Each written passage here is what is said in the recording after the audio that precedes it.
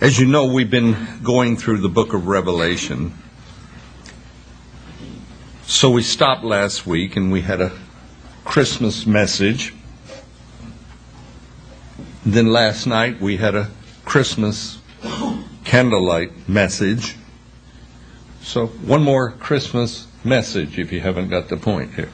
Well, hey, you got to go topical sometime or another. You can't always go expositional. We will be back in Revelation next week. But we're in, you want to turn to Micah chapter 5. And we're going to talk about Bethlehem. In real estate, there's a term, location, location, location. And how location is everything. This morning we're going to look at the location where our Lord and Savior was born. For the Messiah had to be born in Bethlehem. As we grow older, we seem to be drawn back, or at least I have been drawn back to my childhood days of where I was born and raised. I was born in Bessemer. That's just south of Birmingham. My earliest memories of where we lived, and we lived out in the country, are with woods and streams and a wonderful playground for a young boy. But my dad, he worked at the ore mines in Birmingham. And he was terminated when they closed the mines down back in 1954. Things were sort of rough here in the South, so we had family friends in Detroit, Michigan, so off we went. Now, as a little guy, my image of Detroit was tenement housing, only things I had seen on TV, which did not appeal to me a whole lot. But to my surprise, there were nice neighborhoods in Michigan. And Mom and Dad, after a few years there, they divorced. And a few years later, we moved to California, my mom and my brother and I, where my sister lived.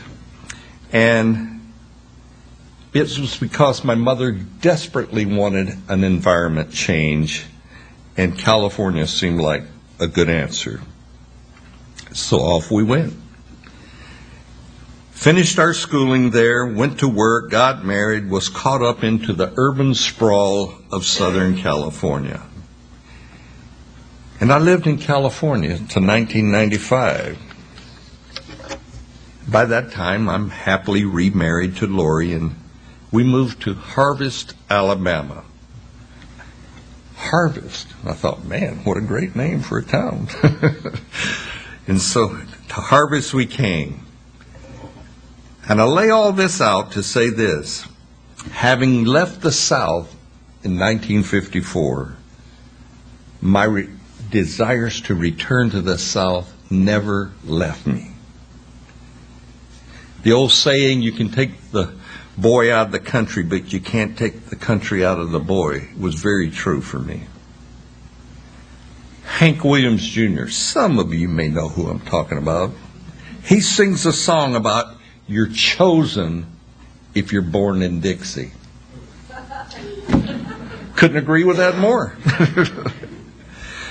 But for over 30 years, I never visited the South. However, I couldn't shake my fond memories of the South, my early childhood memories of plush green pastures and trees and streams, and you didn't have to irrigate to grow a lawn. So today, Lori and I, we live out in the country. We got some woods, we got a couple of streams, we got a pond or two, and we got 3 cows out in a green pasture. So the South for me is like a little slice of heaven. And my Lord brought me back to my roots, and for me this was a good thing. Now, I have a point in all this touching reminiscing. For one of the prophecies of Jesus involves where Jesus is to be born. Micah 5:2. But you, Bethlehem Ephratah, though you are little among the thousands of Judah, yet out of you shall come forth to me the one to be ruler in Israel, whose going forth have been from of old, from everlasting. This prophecy in Micah tells us clearly where the Messiah is to be born. Not Jerusalem, not Bethany, Bethlehem. Bethlehem is about 7 miles south of Jerusalem, where Jesus of Nazareth is born. Jesus was raised in Nazareth, and which is about 50 miles north of Jerusalem. Now, Nazareth was a military outpost for the Romans in the Galilee area in what would be called Israel. And having said this, it was no accident where Jesus was born, and it's no accident where you and I are born or where we're raised. For God has a plan for each of us, just like He had a plan for His Son. And His plans, they're good plans, and they're fulfilling. Mary and Joseph, they lived in Nazareth, about 55 miles north of Bethlehem. Now that doesn't seem like much, but that's a week's journey when you have to do the walking. We travel around the entire world in less than a week now. So our God, because it's His plan, He has to get Mary and Joseph to Bethlehem because that is His plan. And His plans are never thwarted by man. I'm convinced of this truth. The changes that come about in a believer's life, whether it's location, whether it's vocation, whatever it is, they're God orchestrated. He's in control. As with me coming back to the South, finally it dawned on me, perhaps the Lord wanted me to try and plant a Calvary Chapel. And maybe even in the South. The big issue to me was where? Where do you want me to do this, Lord? At first, I thought it would be in Turlock, California, where Lori and I lived at the time, and we had an almond ranch, and they call them ranches, they don't call them farms. We had an almond ranch, and we grew peaches and almonds and walnuts, and life was good.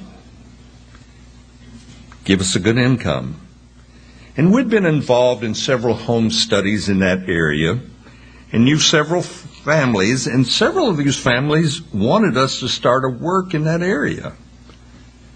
But there were two things that were paramount to us in starting any Calvary outreach: where and when. And as Lori and I, we prayed over this issue, the desire to return to the South, it still nagged and pulled at my heart. Now, I may not appear it, but I am very practical in my approach to following God, which is not always good, because sometimes it leaves out faith. I have a very logical and practical side to my faith. In fact, not having any musical skills, a worship leader was a very important issue for me. If you're going to start a work, you need to have good music. You need somebody that can do your worship. So I was trying to line up someone to do worship for us right there in Turlock. And a good friend of mine had volunteered to do this. He was going to come alongside us, and he was going to be our worship leader. And I'm starting to get my ducks lined up because that was important to me. But this desire, this longing to return to the South, it still kind of hung in my heart. So what do? Finally, I prayed. Hey, there's a good idea.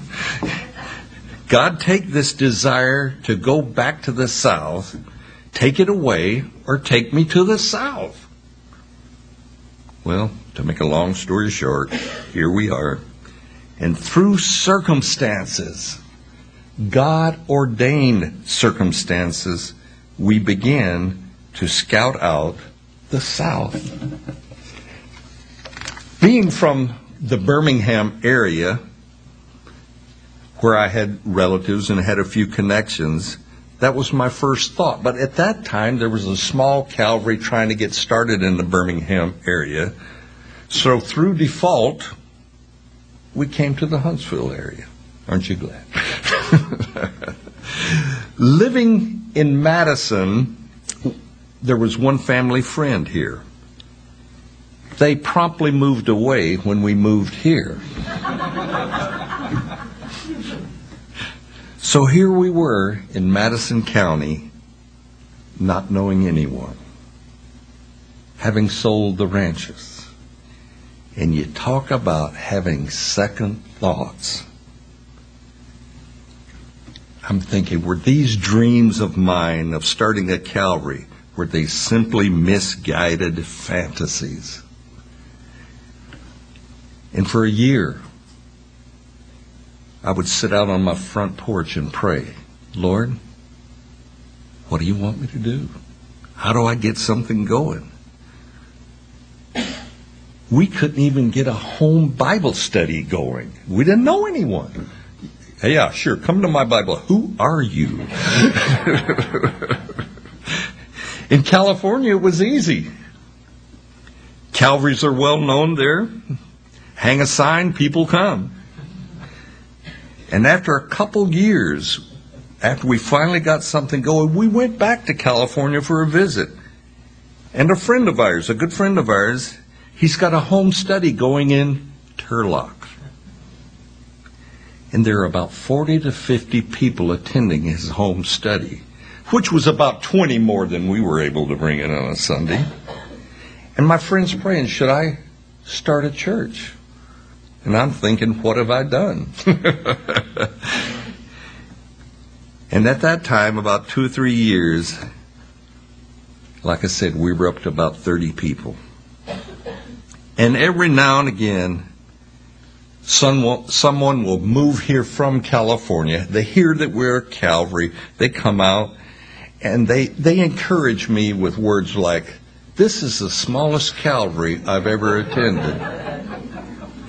Thank you, brother. Eat worms and die. I won't mention names, Dallas. But I want you to know, it could be worse. Carl Peets, who covered for me one Sunday here, and he's trying to start a work over in Mississippi. He came here and he brought his son with him, and they come into the sanctuary, and I loved his son, and his son said, Dad, look at all the chairs. No, yeah.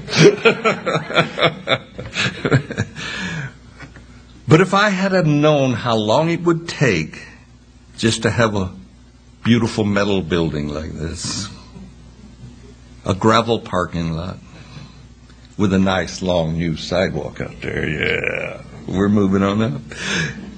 Have a few of you folks attend regularly.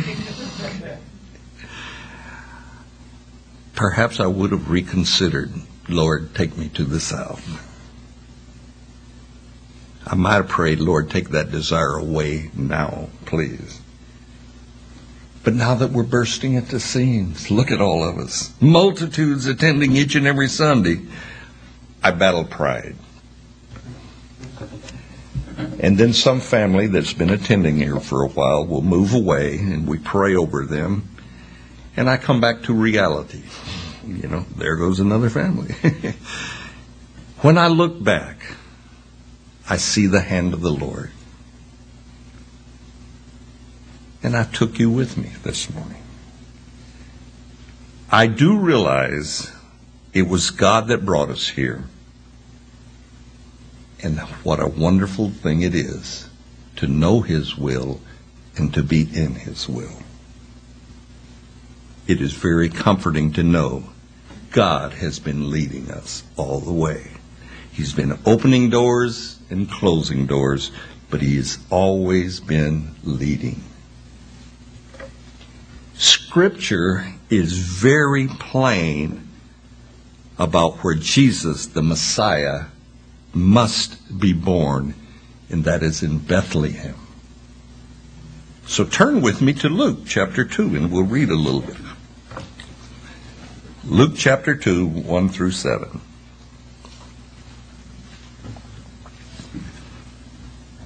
That might be the longest lead-in I've ever had to a sermon, but hey. Luke chapter 2, verse 1. And it came to pass in those days that a decree went out from Caesar Augustus that all the world should be registered. This census first took place while Quirinius was governing Syria. So all went to be registered, everyone to his own city. Joseph also went up from Galilee, out of the city of Nazareth, into Judea, to the city of David, which is called Bethlehem, because he was of the house and lineage of David, to be registered with Mary, his betrothed wife, who was with child. So it was, while they were there, that the days were complete for her to be delivered. And she brought forth her firstborn son, and wrapped him in swaddling cloths, and laid him in a manger, because there was no room for them in the inn. It's amazing to me that we have the most powerful man in the world at this time, Caesar Augustus, emperor of Rome, and Caesar makes a decree, and he makes this decree based upon Mary, a young Jewish servant girl of Nazareth, in her 8th month of pregnancy, and he must get her to Bethlehem. The only thing is, Caesar doesn't know this. But it's his decree, and it's by God's plan. Mary must travel to Bethlehem with Joseph, her espoused husband. Caesar had no clue that his decree was ordained by God. But that didn't matter. Bethlehem, the city of David, well, it's beginning to swell with all the homecoming that's going on, with all the Jews from the lineage of David are coming to Bethlehem. And for Mary and Joseph, this is a condition of inconvenience to the max. But it's ordained of God. Mary and Joseph must go. Now, if you were Mary or Joseph, would you not have wondered, why are things so difficult? God, shouldn't things be going a little easier? After all, you have told us Mary is pregnant by your Holy Spirit. Shouldn't that lighten the load a little bit? What's up with all these difficulties? Therein lies a great lesson for you and I. Ease or difficulties of circumstance never determine God's will. How many times have you seen or heard people that have said, well, things were just falling into place, so I knew it was God's will? And you know what I say to that? Maybe. That doesn't determine God's will. God's will is God's will. And the ease or difficulty of it never determine His will. Look what He did to get Mary and Joseph to Bethlehem. God's chosen one, the Messiah, well, He's spoken of throughout the Old Testament scriptures. Mary and Joseph, they had to become familiar with those passages, especially after they realized that Mary is to bear the Messiah child. Scripture, like the government, will rest upon his shoulders. Unto you a king is born. I would become familiar with those scriptures. Joseph was a devout man. He was a good man of the law. He knew the scriptures. Mary, when you read her song, you know that she knew the scriptures. They know who Jesus is, and they know that their time is special. Yet here they are in Bethlehem, in a stable, out among animals, and many have said it's probably a cave. Perhaps, I don't know. We don't know. But we do know that all the sights and all the smells and all the hardship of living among animals, they are required to endure. Now, I'm told that sheep are the singular dumbest animal. Now, I don't know much about sheep, but I do know a little bit about cows. Cows are not as dumb as they are stubborn, especially about eating. I have 2 pregnant heifers and 1 young steer. I supplement their hay diet with what we call sweet feed. You know, just a couple scoops of grain that's got a little molasses in it, and they love it. Every day, I feed them a little sweet feed. Close to the same time, same amount, in the same feed tubs. Yet, they come running, they push and shove, they butt one another over the same amount of feed that they're going to get every day. But we glamorize the nativity scene with cute little stablers. Stablers is what my grandson, who's 4 years old, that's what he calls the nativity scene. He calls them stablers. I thought it was cool. And we go to great effort to make rustic-looking nativity scenes, mangers made out of old barn wood. And my point is this: animals are dirty. They smell dirty. And I am careful where I step in my pasture after I feed my cows. Bear this in mind. Joseph is trying to make a temporary little home for Mary and this child to be born in a stable. I'm sure he's spreading the hay around looking for things he don't want to be there. Spreading the fodder around, attempting to find a clean place for Mary that she can just lay down. For she's about to bear a child. But that was Mary and Joseph and all the hardship that they went through. But I want to draw your attention to why you and I are where we are. It was important to God to have Jesus, his Messiah, born in the city of David, Bethlehem. David, a symbol of a godly king. Jesus, born of, coming through the lineage of King David, a shepherd. Again, it's important to God for Jesus to be born in Bethlehem. And we see a great example of God's will being fulfilled. Now, I went through that touching saga of myself, being born here in the South, and now I'm allowed to serve the Lord here in the South. But that's true for each and every one of us when we reflect on our lives. We are where we are because that's where God wants us, especially if you're a believer. We have a heritage. Our origins are designed by God, and you and I work and live and function right where God wants us to.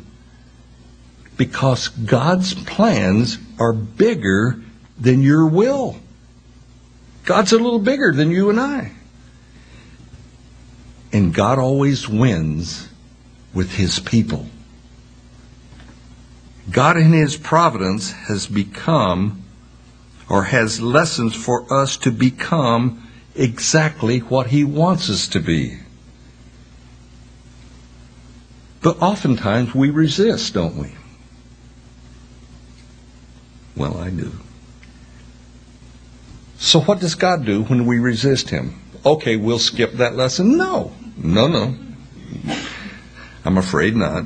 Our Lord still develops men and women of God today, just like He did back with Abraham, Isaac, and Jacob. Patiently and persistently. It is comforting to know God has a plan for each and every one of us, and He is more than able to bring it about. Even if He has to have Caesar Augustus make a decree to get you where He wants you. We have a responsibility in this by knowing the Scriptures to a degree. We have a responsibility not to resist the work of the Holy Spirit in our lives. For He has a plan, and it's a good plan for us. And how much better is it to embrace His plan versus resisting His plan? Paul said, I have learned to be content, whether rich or poor, slave or free. God's sovereignty, God's plan for each of us is always good. Perhaps hard, perhaps difficult, maybe not so pleasant, but it's always good. And God's plan is greater than our will to resist Him. And for that, we are blessed. I am blessed, you are blessed, because God's plan for you is greater than your will to resist Him. Merry Christmas and amen. Let me get you to stand. We'll close in prayer.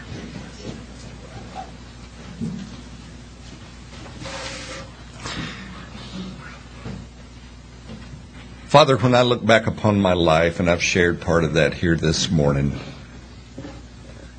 Lord, I see your providence. I see your will coming forth.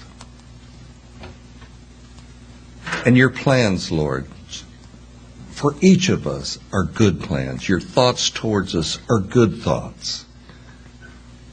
Thank you, Lord, for loving us more than our resistance. Thank you for overcoming us by your goodness, Lord. And Lord, when we look at Mary and Joseph and what you did just to get them into the right place for Jesus to be born, it's amazing. And yet you do the same things in our lives. And you're not above having the most powerful man in the world working on your behalf in our lives. So we thank you for that, Lord. But Lord, we don't want to resist you. We want, by your Holy Spirit, to be in tune with what you're doing in our lives. Lord, you told us that we were your friends, and you show your friends what you're about to do. So, Lord, as you begin to show us what you're doing in our lives, may we embrace it. May we be in favor. May we count your will above and beyond our wisdom, Lord. So we pray, Lord Jesus, come in our hearts. And may we surrender and bow that knee to you, knowing that your plans for us are good plans. We pray for that this Christmas season. And thank you again for sending Jesus. And we pray in your name, Lord. Amen.